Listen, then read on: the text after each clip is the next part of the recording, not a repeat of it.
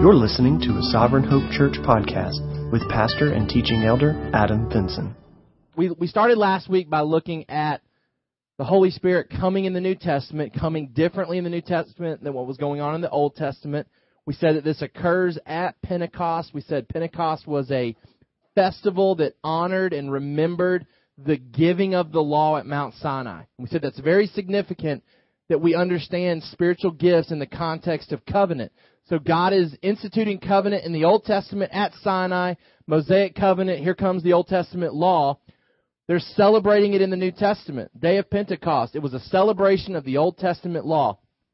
It makes sense that Jesus would choose this day to communicate change in the covenant at a time when they're remembering the Old Covenant. So in the midst of remembering the Old Covenant, God institutes the new covenant realities of the Holy Spirit. We said that it was also a perfect opportunity for the gospel to advance when the Holy Spirit came upon these disciples. There were people from out of town guests that would understand the Jewish customs because they were Jewish in origin, but they had never come back to the Holy Land after they were dispersed with the Babylonian captivity. They had opted to raise their kids and live in a foreign country, but they still maintained an element of worshiping Yahweh, and they would travel back to Jerusalem to celebrate these festivals. So they come into town 50 days after the Passover. And again, it's not coincidence that Jesus is sacrificed on the cross at the time when everybody was thinking about the need for a perfect lamb to be sacrificed at that time of Passover. 50 days later, they're celebrating the law. The law was given at Sinai 50 days after Passover. In the midst of that celebration, the Holy Spirit comes upon these New Testament believers. God's presence was experienced. God's commands are then obeyed. We said the Great Commission was given to make disciples, to preach the gospel. Peter and the others begin to preach the gospel, and God's purposes are fulfilled. 3,000 individuals get saved that day. So this is a significant number because 3,000 individuals died at Mount Sinai when the Old Testament law was given. So we see God's justice and His grace taking place. We saw the church beginning to thrive. They're adding to themselves daily those that were being saved. We looked at the purposes of the spiritual gifts last week, not just these miraculous gifts, but all the gifts that are talked about in the New Testament. We said ultimately the purpose of them is to advance the gospel, to build up the church. They were to substantiate the claims of Jesus and His disciples. There was an element where they were to prove the validity of what these apostles were saying and doing. It gave them credibility to this message that they were sharing with people who were following Yahweh and how He revealed Himself in the Old Testament, but had not yet accepted Jesus as the Messiah. So these apostles need validity, credibility to what they're doing and saying, this message, this gospel that they're teaching. These miracles and signs and tongues were used to provide credibility to them. The Bible says that it was also used to mutually upbuild and edify individuals in the church. It's to disperse responsibility from leaders to members of the church. We talked about this last week, that Sovereign Hope cannot be a place where a few elders do all the work of the ministry. That instead, Scripture is very clear, we have the responsibility to equip church members to do the work of the ministry. And you can be equipped because you're gifted by the Holy Spirit. We're to serve others with the gifts that we have been given, to advance the gospel until Jesus returns, to glorify Christ. It's to be exercised under leadership in the local church using biblical principles, and we're going to see some of those today. They're not meant to serve as a sign of spiritual maturity or holiness. They're not meant to be a spiritual earmark for whether or not you're a good Christian or not based on what gifts you possess. We said the major thing that happens at Pentecost is not that people begin to speak in tongues or that miracles are performed. The major thing that happens is the proclamation of the gospel. That is the focal point of what takes place there. The people were not amazed in a life-changing way over the tongues or the miracles. It was the message of the gospel. Now, those things provided credibility. It caught their attention. It got them listening. It drew them to the apostles. But it was the proclamation of the gospel that was adding people to the church daily. That's the major change that we see in the book of Acts, is that people became bold in their proclamation of the gospel. And so my challenge to you last week was, are we living like Old Testament Christians or New Testament Christians? Not meaning, are we tongue speakers? Are we miracle workers? But are we bold proclaimers of the gospel? Because that's the big difference about a New Testament Christian. Old Testament believers, we said they were much more inward focused. It was all about Israel. They weren't being the light to other nations like they were supposed to be. Even in the life of the disciples, Peter, James, and John and these guys, they weren't bold in their witness. Peter's denying Jesus, doesn't want anything to do with Jesus, is afraid that if he's associated with Jesus, he'll be killed. And then almost instantaneously, the Holy Spirit comes upon him, and he's out preaching the gospel in Jerusalem, where Jesus was crucified 50 days prior to that. I mean, he has to know that he's putting himself on the chopping block. I mean, I'm in the worst possible setting to be talking about what I'm talking about. And I denied even wanting to be associated with this man just 50 days ago. It's a big change that happens. Yes, there was tongue speaking. Yes, there was miracles being worked. But the major change, the major difference is the bold proclamation of the gospel, which is important for us to understand, that we're not looking to conjure up some type of weird environment here where all of a sudden spiritual gifts start being used that maybe weren't used in the past. What we want to be about is a church that is boldly proclaiming the gospel, that is equipping individuals in our church to boldly proclaim the gospel, to break out of this mindset that I go to work all week and then I come to church on Sunday and then I go back and do the whole thing again. That we become otherworldly minded, that we're focused on the world that's coming and not just the things of this world for here and now. We said last week that the gifts are distributed by the Spirit's will to all believers. So everybody that's here that's a believer is gifted. Believers may have multiple gifts. All the gifts are important, which means that nobody can sit here and say, this church doesn't need me. They've got everything taken care of. I'm not, I don't have anything to offer this church. New Testament says otherwise. Paul says otherwise. He says the body of Christ needs you.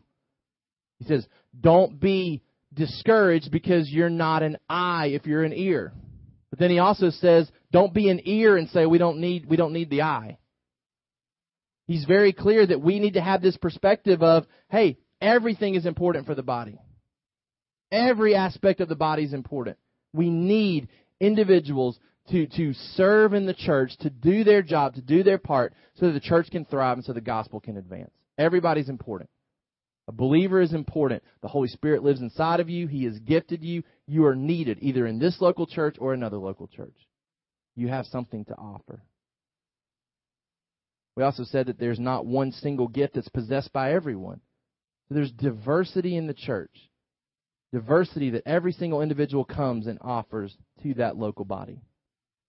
We said that because everyone's gifted for service, it's not a question of can you serve. Instead, it's a declaration that you must serve. You must serve. All right, in your notes, views on miraculous gifts. We're going to spend this week talking about some of the difficult gifts that we have trouble understanding. We'll definitely have to look at this more next week. The goal getting to some of the practical aspect of how does this look in our local church. Okay, so we're going to talk more in introductory, broad terms today about these gifts, working towards more of a specific application for our church here at Sovereign Hope. All right, so view on miraculous gifts, tongues, prophecy, miracles, healings, and demon casting. I think it's important to note first that they are not meant to provide an amazing personal experience. Okay, these gifts are not meant for you to have some type of crazy personal experience. Okay, look at with me in 1 Corinthians 12. We're going to be in several passages today. Eventually, we're going to hopefully end up, Lord willing, with our time in 1 Corinthians 12, 13, and 14. But in 1 Corinthians 12:7, to each is given the manifestation of the Spirit for the common good. These gifts are not given for you to enjoy, but for others to enjoy. It's for the common good. 1 Corinthians 14:12. And if you want to just jot these down so you can look them up later, then feel free to do that. So with yourselves, since you are eager for manifestations of the Spirit, strive to excel in building up the church. Verse 26, what then, brothers, when you come together, each one has a hymn, a lesson, a revelation, a tongue, or an interpretation? let all things be done for building up. This is not about you having a personal experience today, and it wasn't about them having a personal experience back then. It was about the upbuilding of the church, the edifying of individual members of the church. A quote that I found from a leading charismatic leader: many of our errors where spiritual gifts are concerned arise when we want the extraordinary and exceptional to be made the frequent and habitual. That's a good truth for us to remember in talking about these. We get into error when we start wanting the extraordinary and the exceptional to become the frequent and habitual.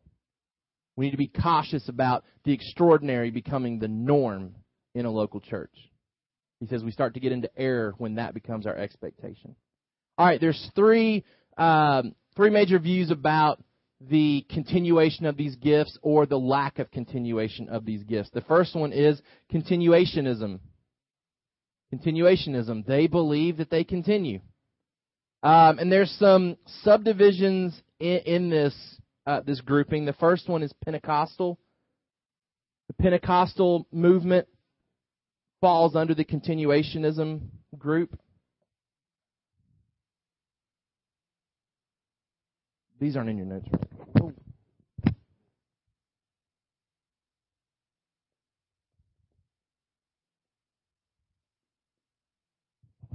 All right, so underneath this, we've got the Pentecostals.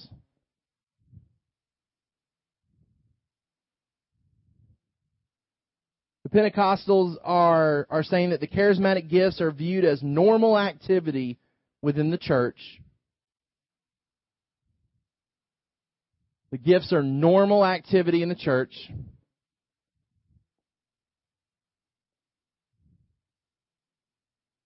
And they are accompanied by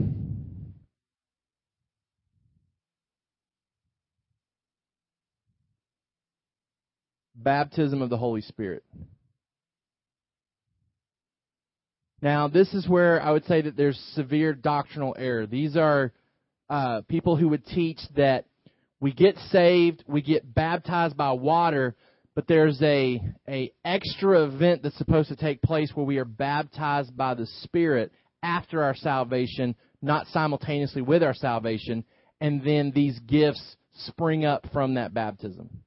We looked last week how I strongly believe that baptism of the Holy Spirit is simultaneous with salvation. That what was going on in Acts was extraordinary in that the Holy Spirit had not come in this way yet, but what we see thereafter, after that initial kind of Pentecost day, what begins to become the norm is that when people get saved, they are indwelt by the Holy Spirit. You don't see Paul writing letters to these churches saying, some of you still need to be baptized by the Holy Spirit. He talks about them being saved. He talks about them having the Holy Spirit. There's not this subgroup that's saved without the Holy Spirit. And I would say that this is a straying of clear Scripture when the belief is that there's an extra event that's supposed to happen. I think you'd have a really hard time making a case from that outside of what was happening in that covenant transition. Now, obviously, there's some stuff that's not the norm there when we're going from Old Covenant to New Covenant. When we get into the norm in the New Testament, though, we see people saved and indwelt by the Holy Spirit. The third wave movement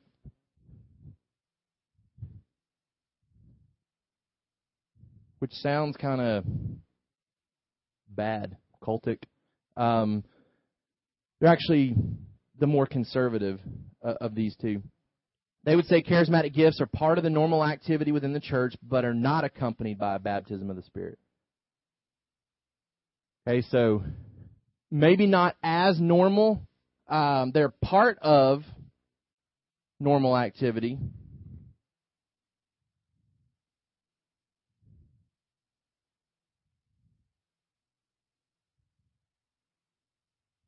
And by no baptism of the Holy Spirit, we mean it's not viewed as a separate event.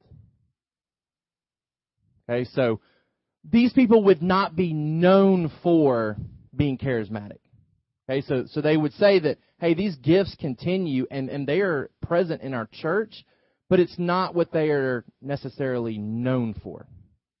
Whereas even if we were to talk about a Pentecostal church, most of us would say, oh, they speak in tongues. Like that would be the first thing that came to our mind. Oh, they speak in tongues.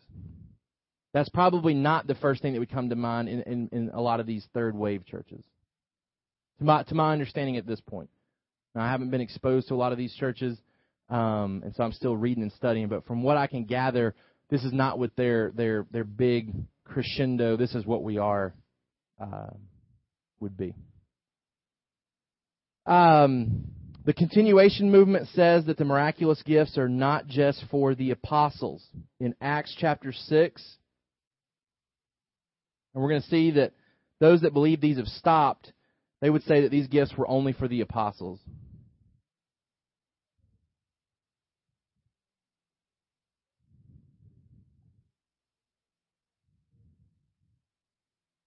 No, I think the church is known for that. Yeah. I think it happens every week kind of thing. Acts chapter 6, verse 8, and Stephen, full of grace and power, was doing great wonders and signs among the people. So here's one example of a man who's not specifically labeled as an apostle in the New Testament that was doing great wonders and signs among the people, Acts 6, 8. And then in Acts chapter 8, verse 6, and the crowds with one accord paid attention to what was being said by Philip when they heard him and saw the signs that he did. Disciple of Jesus, a follower of Jesus, not labeled an apostle of Jesus, but he's doing signs here. So this group of people would say, of course they continue. They wouldn't have ended with the apostles because they were being done by people who weren't apostles. This group would also say that unless Scripture states otherwise, we should desire all the gifts and assume they're still available. So their big argument is, if Scripture doesn't tell us that these things have stopped, we should assume that they continue. If Scripture doesn't tell us specifically that they have stopped, then we should expect that they will continue. 1 Corinthians 1:7, so that you are not lacking in any gift as you wait for the revealing of our Lord Jesus Christ. They would say, Paul tells us we're not lacking in gifts, that none of the gifts have been taken away. Until Jesus comes back, we have full access to all of the gifts that are talked about. 1 Corinthians 14:1, pursue love and earnestly desire the spiritual gifts, especially that you may prophesy. These are passages that these people would say in this group that, hey, of course they continue. We're told to desire them. We're told that we're not lacking in them. Turn with me to 1 Corinthians 13 real quick. This is an important passage in this debate because this is, to my knowledge, the only passage that talks about the passing away or the ending of certain gifts.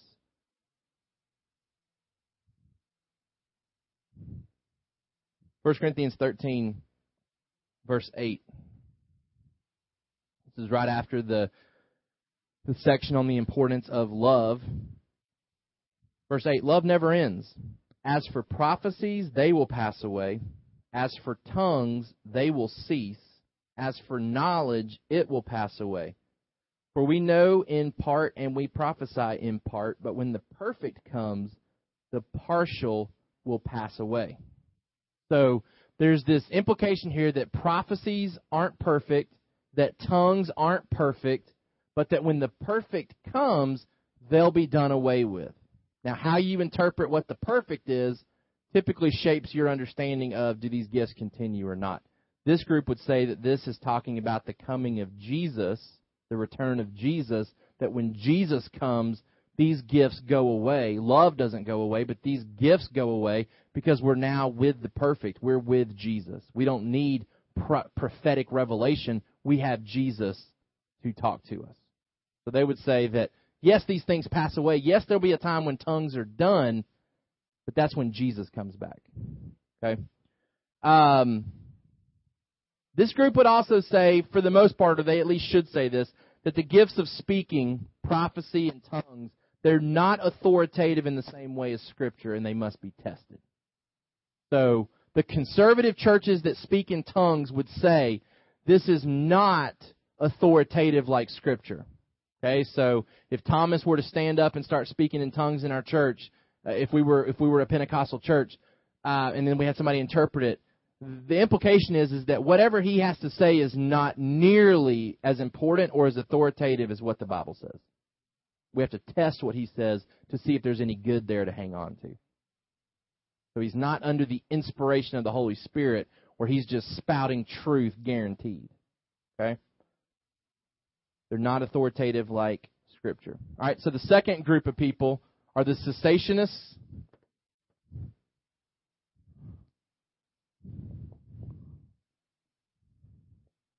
Cessationism, these obviously are people that believe that these gifts have ceased. They believe that the miraculous gifts ceased after the time of the apostles. 2 Corinthians 12:12. The signs of a true apostle were performed among you with utmost patience, with signs and wonders and mighty works.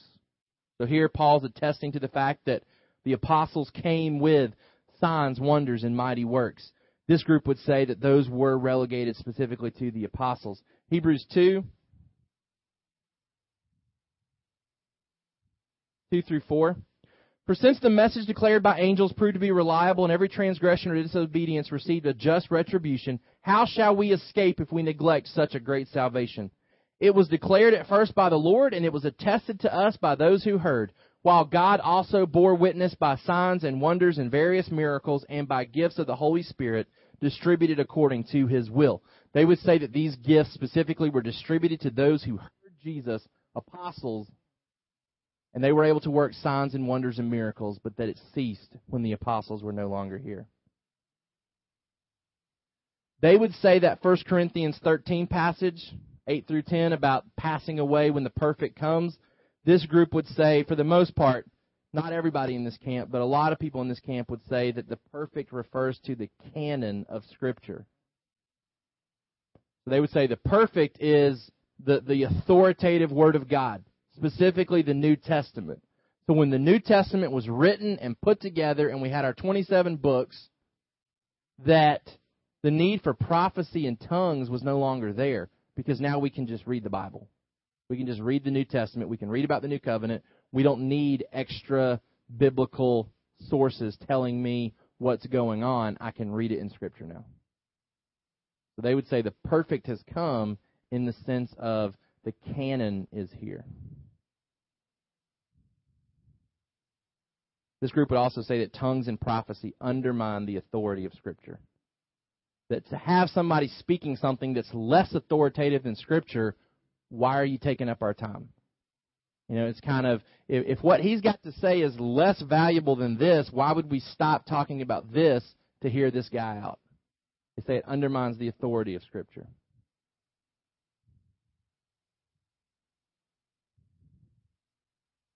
Now, I don't necessarily disagree with some of that reasoning. I just have a hard time finding support for it. So it's easier to be a cessationist. It's easier to say, well, the reason we don't prophesy and speak in tongues and see miracles and cast out demons at Sovereign Hope is because we're not supposed to. It stopped. That's the easy thing to say. The only problem is that I can't take you to a Scripture confidently and say, here's where we're told that it stopped. And then we're just going to move on to something else. Let's go back to 1 Corinthians 13.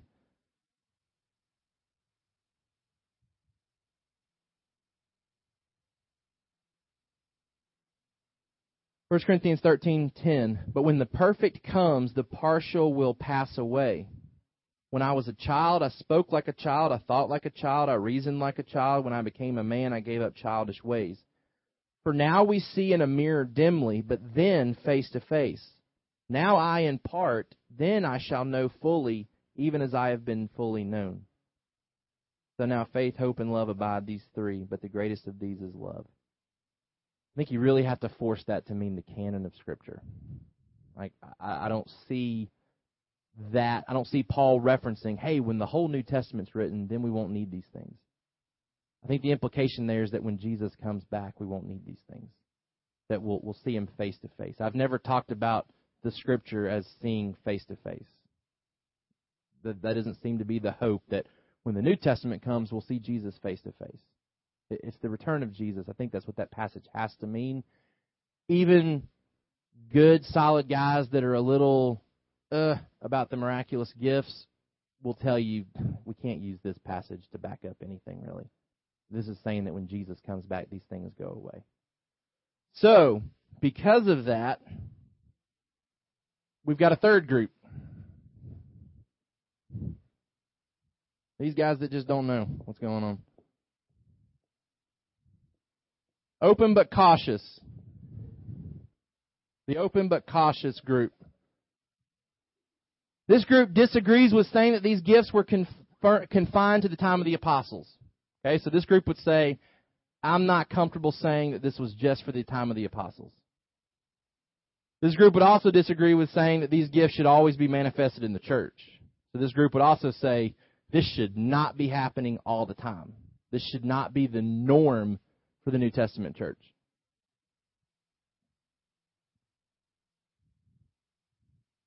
So this group says, I can't tell you for sure that these are supposed to be done with because I don't have Scripture to say that. But they would also say, I'm not comfortable with what I see going on in most charismatic churches. It seems off. It doesn't seem like what the New Testament's talking about. So some of you have expressed some of that. Hey, I've been around this. I see it talked about in Scripture, but it doesn't seem to be what I'm seeing in these churches where I experienced it at.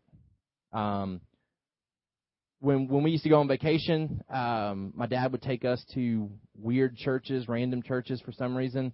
Instead of finding a solid local body of believers to join with on our vacations, we seemed to try to find the oddest churches in that area.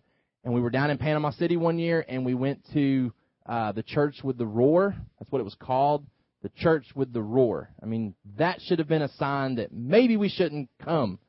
There was a big lion out front, and that's where we went on our vacation Sunday. And there was a lot of tongue speaking that took place there. No interpretation, though. It was a very intimidating setting, not a setting that made you feel like, the Holy Spirit's here. It was more like, when can we get out of here? And when the invitation time came, it was awkward. It was long. Nobody was coming down. I happened to look up and look over at this other kid who looked up at the same time, but he looked forward. I followed his eyes, and the man was like motioning him to come down. The kid left his seat, came down. They had a conversation, and then the pastor made a declaration that this guy had made a decision today. It was extremely awkward, extremely forced, and I never wanted to ever be in that setting again. I think the next year we went to a similar type church that was probably more conservative, but again, that same type of setting where people were standing up, speaking in tongues, and nobody was interpreting, nobody was cluing in anybody what was going on. And like Paul says, you potentially have people that come in and think you're crazy, that think you're mad because there seems to be no clarification about what's happening. That's been my experience. So I'm open to it because I can't find Scripture that says that I should be closed to it. But I'm very cautious about it because I've yet to be in an environment where I say, oh, this is what I'm reading in the New Testament. So I'm open but very cautious about it. I'm most open to these type of things happening in places where the gospel has not reached previously. So as Denise mentioned earlier, I'm very open to stories that I hear on the mission field where potentially people are speaking in foreign languages that they did not know prior to that, and people are hearing the gospel. I'm very open to the possibility of demons being cast out and miracles being worked. When an individual, when a white man is coming into an area where they've never seen a white man before, and they are communicating truth that they've never heard before, I think I can be very comfortable with, in the same way the apostles needed credibility to their message, that God grants credibility to these missionaries that bring this message. I don't have a problem with hearing stories on the mission field. It's stories that I hear in America that make me, I don't know what to do with that.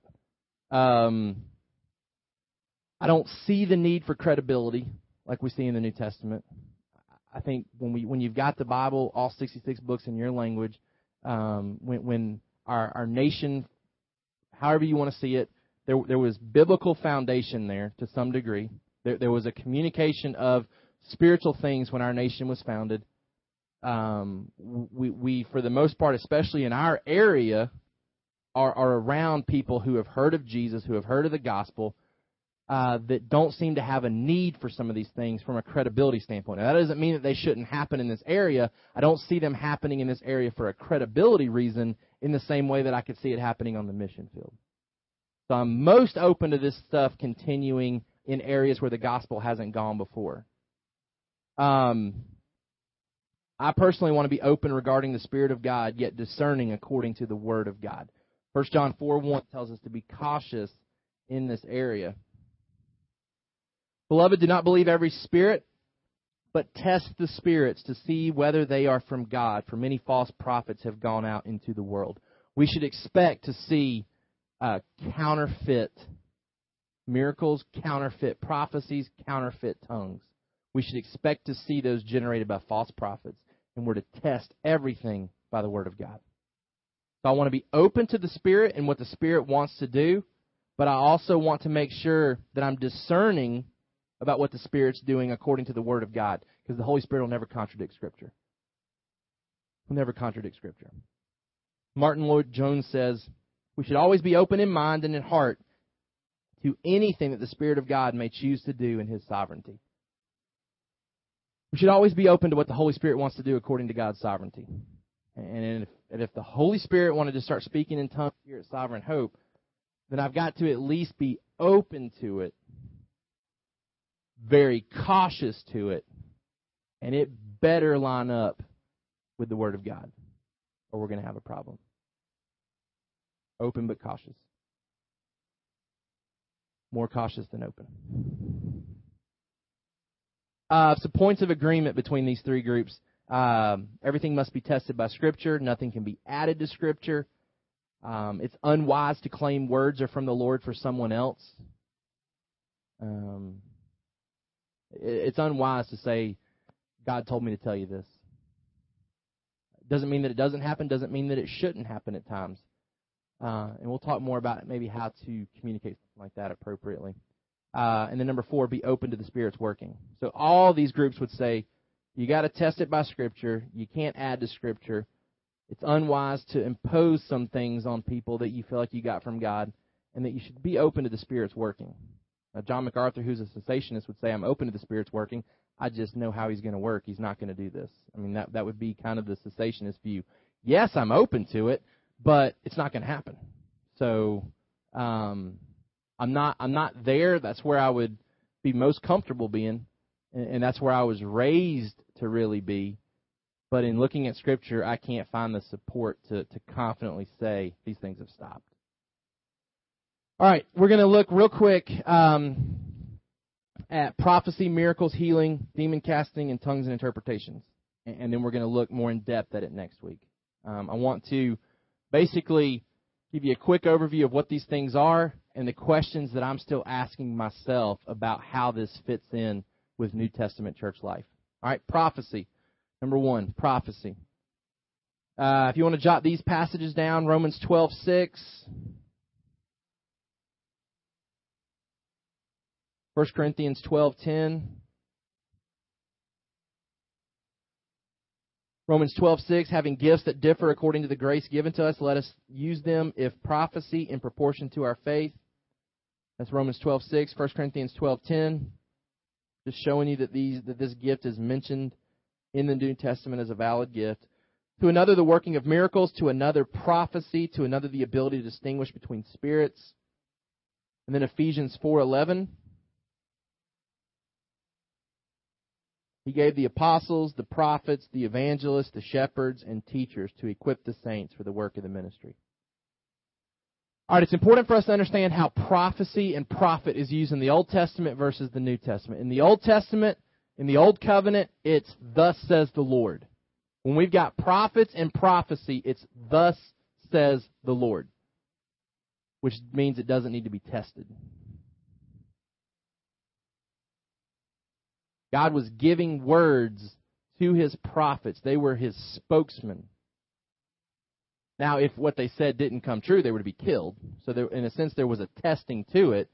But a man of God who was set up as a prophet in the Old Testament, Elijah, Elisha, Jeremiah, these guys, they weren't supposed to have stuff tested. They were prophets of God, spokesmen of God. Thus says the Lord. They wrote it down. They were prophets in a divine, inspired sense. In the New Covenant, though, it doesn't have the same scriptural quality. It's not inerrant. When we talk about prophecy in the New Testament, it's not inerrant. It's supposed to be exposed to testing. So we're to test prophecy. That's a difference in the New Covenant with the way the Word is being used. It's not that we have New Testament prophets like Old Testament prophets, that they're just not getting the clear word from God anymore. It's that the Word is being used differently. What's happening is different than in the Old Covenant. Same word, it's just a different type of function. Back in 1 Thessalonians 5, do not despise prophecies, but test everything. Hold fast to what is good. The implication is that there may be some stuff that's bad or just not helpful in there that's mixed in with that prophecy. All right, so there's 3 categories of prophecy. Number 1, false prophecy. 3 categories of prophecy. Number 1 is false prophecy. False prophecy involves dishonest lies, deceptive speech that's based on no revelation, and it ignores divine Scripture. Dishonest lies, deceptive speech based on no revelation, ignores divine Scripture.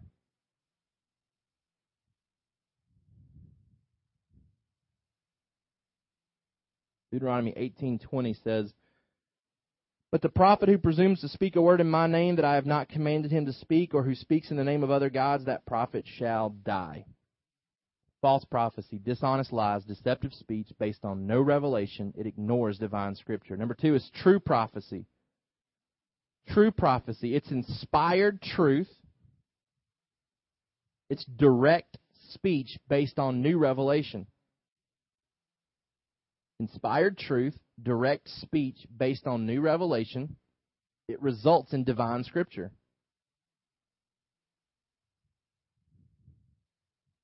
Jeremiah 1:9, "Then the Lord put out his hand and touched my mouth, and the Lord said to me, Behold, I have put my words in your mouth." True prophecy is inspired truth. It's direct speech based on new revelation. It results in divine Scripture. Then we have the third category, the one we're dealing with, the gift of prophecy. False prophecy, true prophecy, gift of prophecy. It's Spirit-prompted talk. The Spirit prompts it. It's spontaneously spoken. It's indirect speech, meaning it's not stuff that God directly gives us. It's not God's words. It's indirect speech that's based on established revelation. Okay, so it's Spirit-prompted talk. It's spontaneous. It's indirect speech that comes from God. It's based on established revelation. It's based on the canon of Scripture. And it's tested by divine Scripture. It doesn't become divine Scripture. It's tested by divine Scripture. Now, we're going to see that prophecy is different than the gift of teaching, but I think we can understand the results as being very similar. Okay, so we're going to talk about prophecy in a minute and what prophecy is. I think it's similar in its quality to teaching, but I don't think it's necessarily the same as teaching. Now, prophecy can happen in the midst of teaching, but we don't have elders receiving double honor, especially those who prophesy. It's those who teach. So there's a distinction given in the functionality of prophesying and teaching. There's some similarities, but there's enough distinction where it remains separate and different, meaning you can have people who aren't teachers who potentially prophesy in a church. Okay?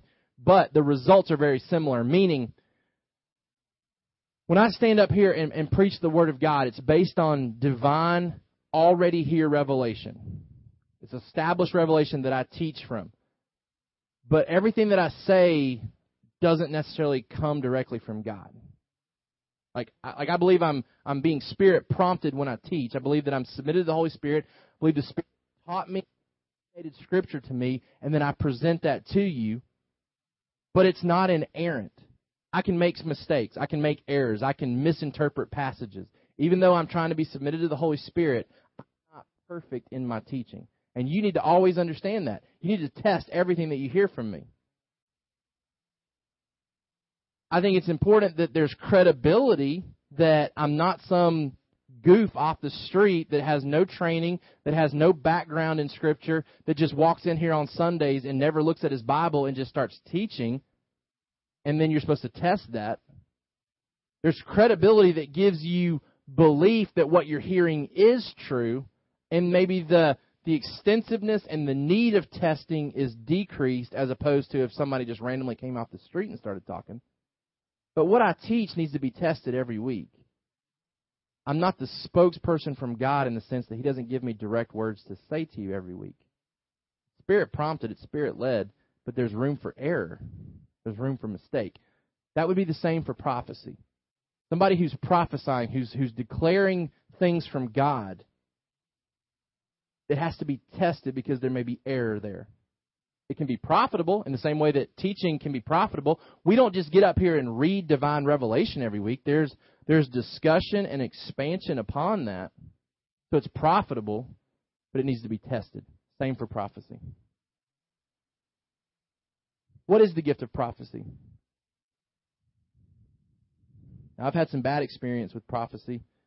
Lauren and I, when we were we still dating? We weren't married yet. I think we were dating when we were in downtown. And that random guy came up to us and started prophesying to us. Yeah, this random guy in Atlanta came up to us and wanted to speak to us over our life and give us some inclinations about, first he wanted money. And then he wanted to give us insight into our future, that the first kids that we had would be twins, and just started talking about our life together. And that was a bad sense of prophecy and that term being used. It was completely out of context of what we want to talk about in the context of the local church. Okay, but there is some element of predictive future, I think, that falls into prophecy. Now, I'm going to give you just kind of a quick list of people that I respect and how they define prophecy in the New Testament. I don't think there's really a clear definition of what's going on in the New Testament, and that's what also makes it difficult. But here's some understandings that I've gleaned from people that I respect as to what this prophecy is. It's stuff that the Spirit brings to mind that otherwise you wouldn't have thought of. It's unplanned. It's thoughts, ideas, truth that the Spirit brings to somebody's mind that otherwise they wouldn't have thought of or wouldn't have known about. It's unplanned, so it's not something that I prepare for like I prepare for teaching. It's something that's completely Spirit prompted. But its purpose is for upbuilding, encouragement, and consolation. In 1 Corinthians 14, 1 Corinthians 14, verse 3. On the other hand, the one who prophesies speaks to people for their upbuilding and encouragement and consolation. In verse 31, for you can all prophesy one by one so that all may learn and all be encouraged. So when it happens, it's meant for other people. It's meant to encourage, upbuild, console other people. It's the ability to know things about people without a reason for knowing them. The ability to know things about people without a reason for knowing them. 1 Corinthians 14:25, or verse 24. But if all prophesy, and an unbeliever or outsider enters, he is convicted by all, he is called to account by all, the secrets of his heart are disclosed, and so, falling on his face, he will worship God and declare that God is really among you. It's potentially when someone who has this gift, or maybe the pastor, begins to speak directly to somebody and has no prior knowledge as to the need to speak to somebody about this. John Piper shared an illustration about this. He said that he was teaching a sermon. He ended up giving an illustration that he had not planned to give. And that happens to me all the time. I'm up here teaching, and then the Spirit brings to mind things that I hadn't intended to include. He gave an illustration about, I think it was just in the area of service and gospel proclamation. He said, Maybe there's somebody here who works on the 34th floor of X building in Minneapolis, and that person, maybe they just need to start a Bible study for their coworkers. After the sermon, lady comes up and says, "Why did you say that?" He says, "I don't know, I was just, teaching. Spirit seemed to be prompting that." And she said, "I work on the 34th floor of that building in Minneapolis, and I've been praying and asking the Spirit for guidance about starting a Bible study with my coworkers." I'm going to be honest with you. If John Piper, who I respect greatly, says that happened, I trust that happened, and it's a weird coincidence.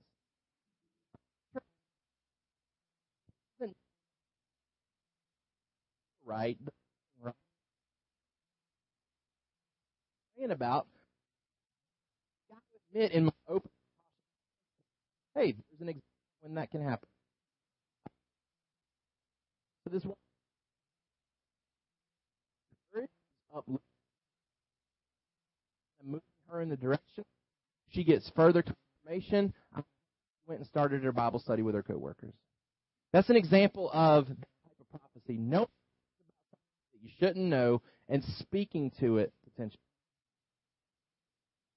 Telling something that God has spontaneously brought to mind.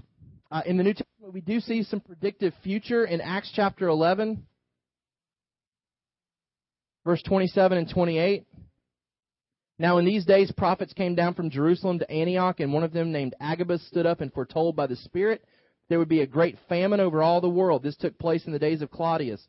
So the disciples determined everyone according to his ability to send relief to the brothers living in Judea, and they did so, sending it to the elders by the hand of Barnabas and Saul. I mean, this isn't false prophecy here. Like, this guy stands up and says, "There's a famine coming," and Paul, who with Barnabas here, they take care of this. They take relief to people in anticipation of this famine. So it's not just speaking truth. There is, at times in the New Testament, a predictive future to it. In Acts 21, verse 10 and 11,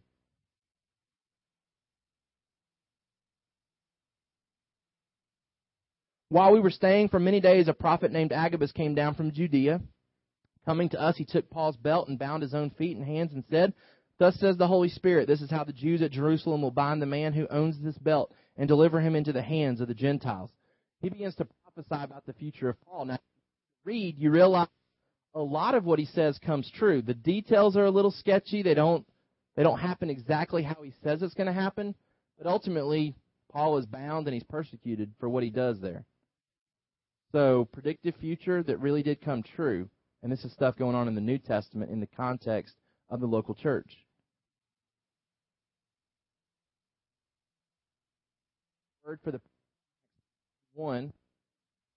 And again, examples of how this gift may come out in a local church. Now, we're in Antioch, teachers, Barnabas, Simeon, who was called Manaen, a lifelong friend of Herod the Tetrarch, and Saul, while they were worshiping the Lord. Saul, for the work to which I have called them. Then after fasting and praying, they laid their hands on them and sent them off. Thank you for listening to the Sovereign Hope Church podcast. We trust that you've been encouraged by the Word. For more information about our church, please visit our website at www.sovhope.org. Again, that's www.sovhope.org.